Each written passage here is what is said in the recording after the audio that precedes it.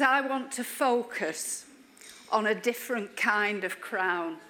That's what I'm talking about this morning, a different kind of crown.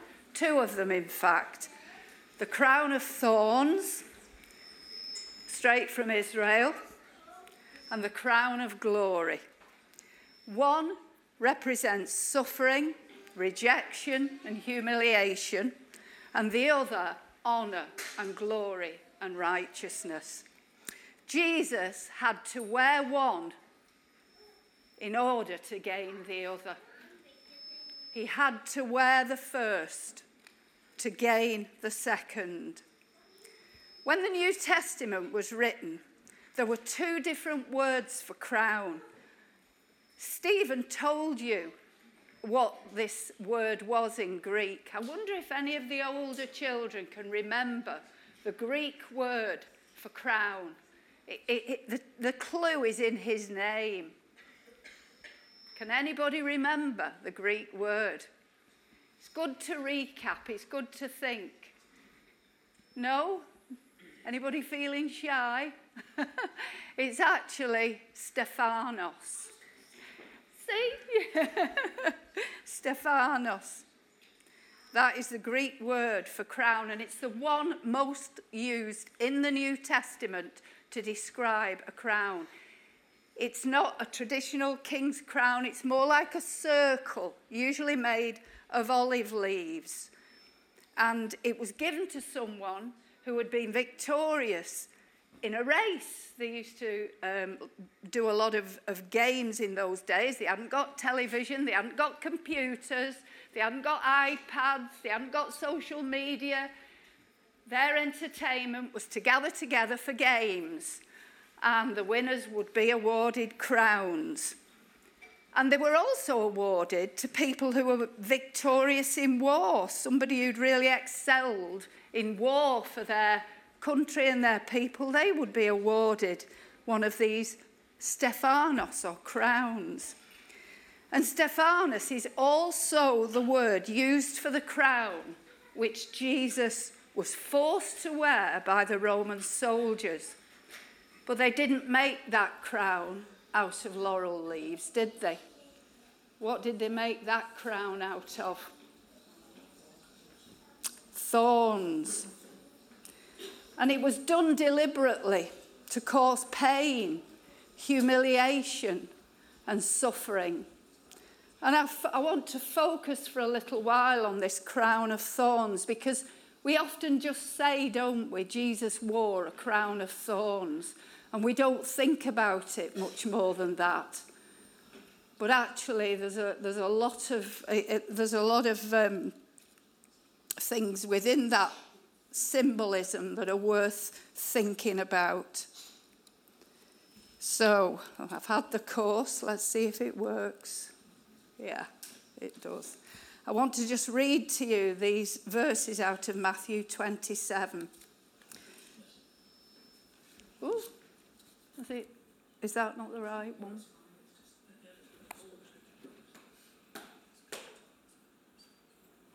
Oh, yeah.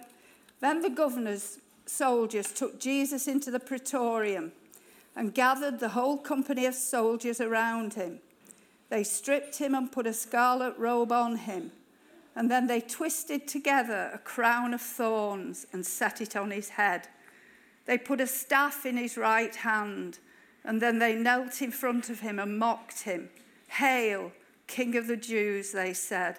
They spit on him and took the staff and struck him on the head again and again. You know, the Romans were experts when it came to executing someone.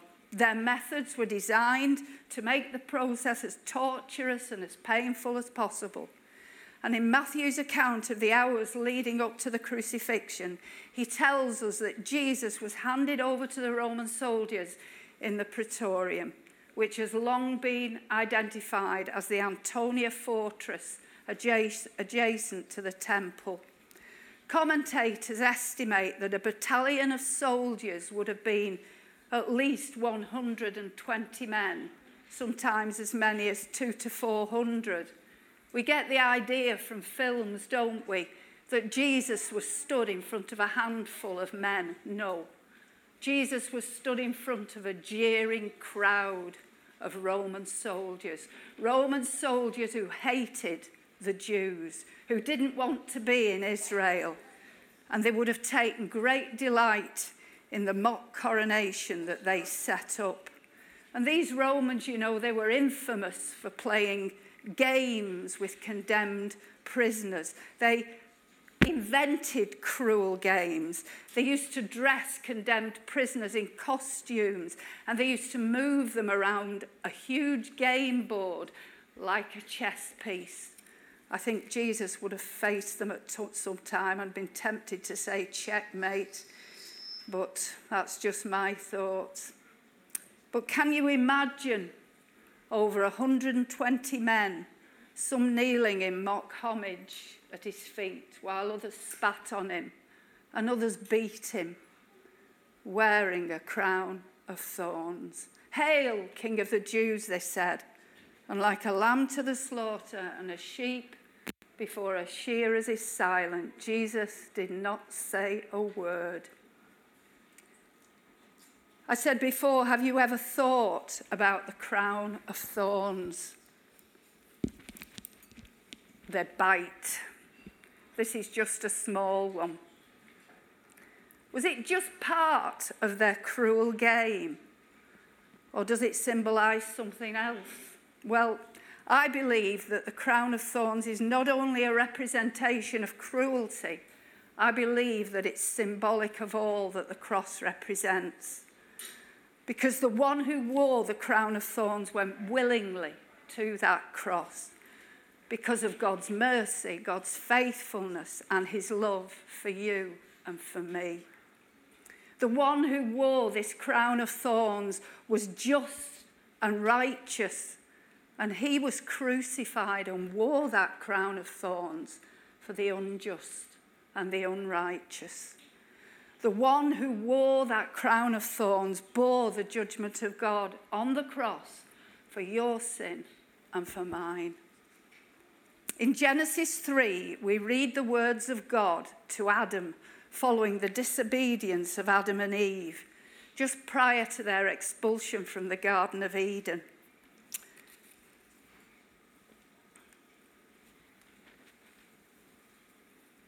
Cursed is the ground because of you. Thorns and thistles it shall bring forth for you. Those were God's words to Adam following his fall from grace when he and Eve sinned. One commentator has said that God's judgment on the land was expressed in the form of thorns and thistles. When sin entered the world, God's perfect creation began to change. Divine curses came to the created world where there'd only been blessing. Read chapters 1 and 2 of Genesis. God blessed many of the things that he had made. Chapter 3, curses came into the world because of sin. Death entered the world where there had once been only life, and sin ended man's communion with God and was replaced by separation from God. But at that time, God promised that a day would come when he would provide the answer. A descendant of the woman would crush the head of the one who had been instrumental in her downfall. That is the devil, the serpent. Jesus Christ, God incarnate, the creator of all things, including thorns, wore a crown which spoke of the judgment of God. But out of his inexplicable love for all mankind and his faithfulness to his word, Almighty God not only provided the answer for sin, he became the answer, because only he could reverse the effects of the curse. Only he could bring life where there once was death, and only he could reconcile man to God. The Apostle Paul wrote to the Galatians, and he said this: Christ redeemed us from the curse of the law by becoming a curse for us. For it is written, cursed is everyone who hangs on a tree. And in the book of Deuteronomy, we read of the blessings and the curses which Moses stated before the people just prior to his death. There's a long list of the blessings that would be evident amongst the Israelites if they kept God's covenant law. And conversely, there's a list of the curses or the consequences of breaking God's covenant law. You know, it was common practice in ancient covenant treaties to list the benefits or the blessings of keeping the regulations of that treaty and the consequences or the curses of breaking the rules. We're all guilty of breaking God's laws, every one of us. It's called sin. And therefore, we were all under the curse of the law. Jesus took upon himself the punishment that we deserve by becoming a curse for us.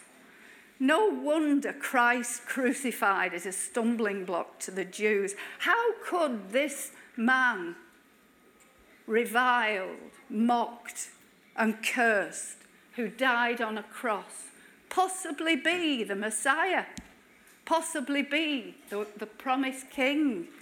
Well, Paul tells us he became a curse for us. Only Jesus could turn the curse into a blessing. Only he could turn something meant for evil into something that was so good. Only the man that wore the crown of thorns was able to redeem us from the curse of death and give us the promise of eternal life.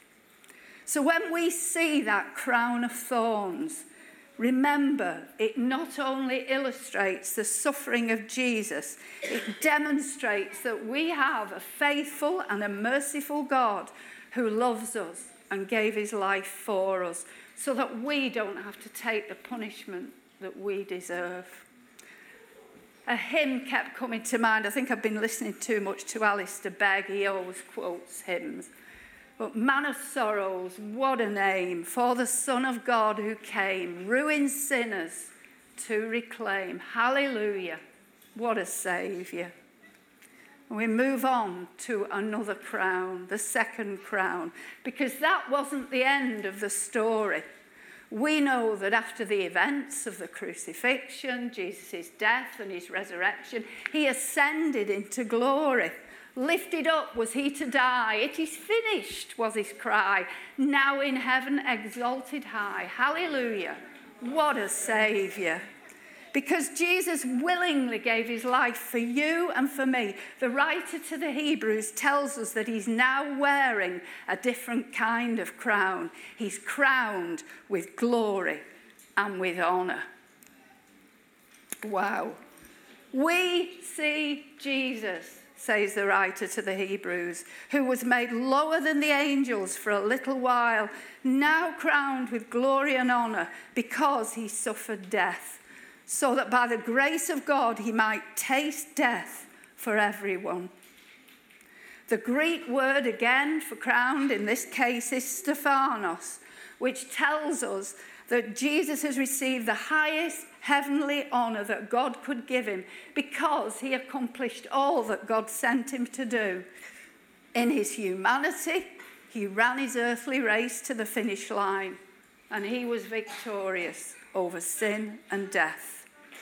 Jesus has been crowned with glory and honour because as a man he suffered, and as a man he died on behalf of everyone who follows him.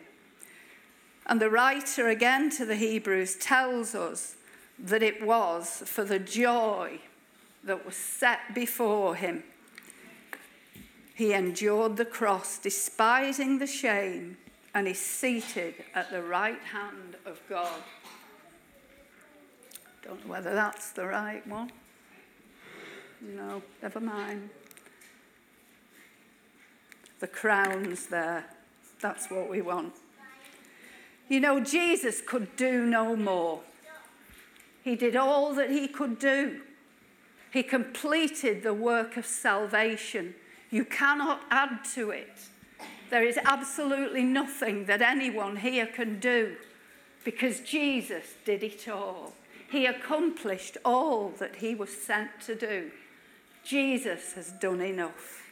He has done enough to atone for the sins of all who would ever believe in him. He has done enough to reconcile sinful men to a holy God. He has done enough to redeem all who were dead in trespasses and sins. He has done enough to turn the curse of death into the blessing of eternal life. He has done enough to pay the redemption price for your sin and for mine. Those sins which only you know about, those things of which you are so ashamed, those things for which you cannot forgive yourself, he has done enough so that you can be forgiven. He has done enough to crush the head of that ancient serpent, the devil and Satan.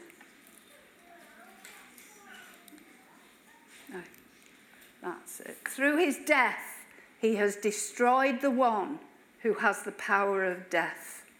That is the devil, and deliver all those who through fear of death were subject to lifelong slavery. The writer of the Hebrews tells us that Jesus has been crowned with glory and honor because by the grace of God, he tasted or experienced death for everyone. He's done enough through his death to destroy the one who held the power of death, releasing us from the fear of death. And now, our victorious Saviour is seated at the right hand of God, crowned with glory and honour, and he ever lives to intercede for you and for me. Hallelujah. What a Saviour. That which Adam lost has been regained by Jesus Christ, and one day those who have accepted the Lord Jesus as Saviour will know they'll know that same presence of God which Adam and Eve experienced before sin entered the world, because Jesus has done enough. One day we won't have to worry about climate change, about pollution and all the other problems that are associated with man's abuse of the planet, because Paul tells us in Romans 8, even the creation itself will be set free from the effects of sin, because Jesus has done enough. We are going to break bread together now. And as we do so, I want us to think about that crown of thorns which speaks of God's justice, but also his mercy and his love. And remember that our Saviour is now crowned with glory because he's done all that he can do. He's done enough to secure the salvation of all who put their trust in him. When he comes, our glorious King, all his ransomed home to bring, then anew this song we'll sing. Hallelujah, what a Saviour.